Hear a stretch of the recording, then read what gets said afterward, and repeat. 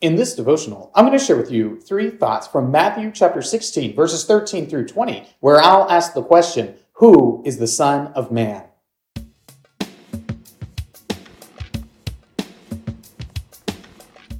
Matthew 16, verses 13 through 20 says, Now when Jesus came into the district of Caesarea Philippi, he asked his disciples, Who do people say that the Son of Man is? And they said, Some say John the Baptist, others say Elijah, and others Jeremiah or one of the prophets. He said to them, But who do you say that I am?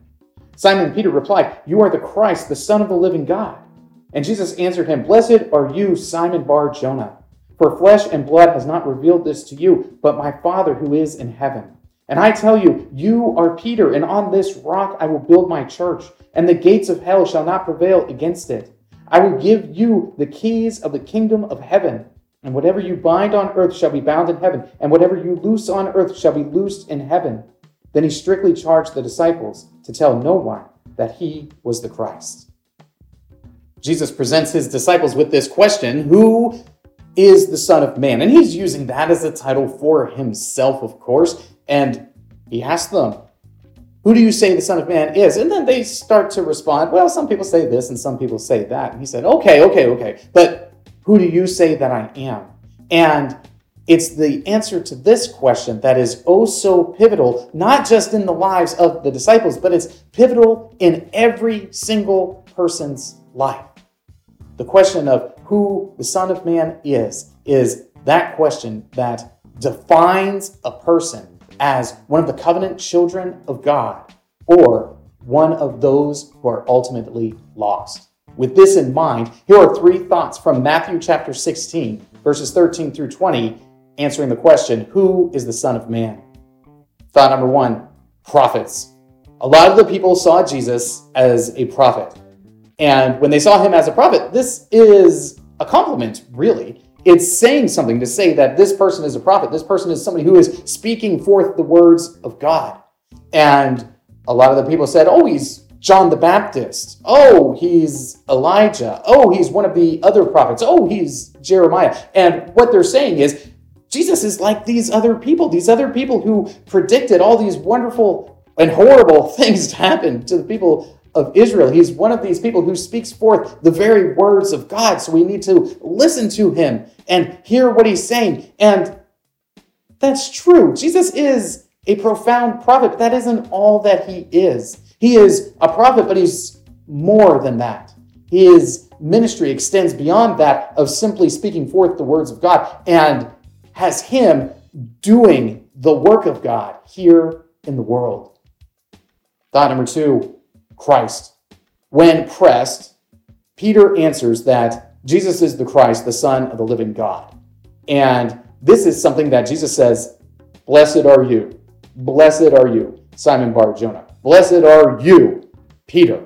This is a wonderful thing that you have come to know. And here's the beautiful thing is that you haven't come to know this because any one person told you. You haven't come to know this because of your profound intellect or your incredible, astute study of the scriptures. No, you have come to know this because the Father has given it to you to know. Jesus makes it clear that Peter understands that he's the Christ because the Father has ordained for him to understand this. It wasn't given to him by man. It was given to him by the Father. This is how Peter knows that Jesus is the Christ. And I would argue that anybody who acknowledges and understands that Jesus is the Christ, that this information, this understanding, just like Peter, is given to them by the Father.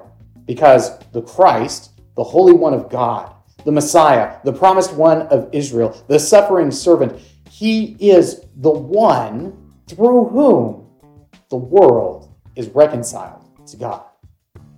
Thought number 3, revealed by God. To know Jesus is the Christ is to have had some special information revealed to you by God. And when you have this special information revealed to you by God, then you are let in on this beautiful working out of God's divine plan for the redemption of creation. You are let in on this wonderful covenant community that you were not a part of before, because God has revealed it to you. And Jesus explains to Peter that it's this great understanding, this great truth that has been revealed to Peter and now to us by God is the great foundation of the church.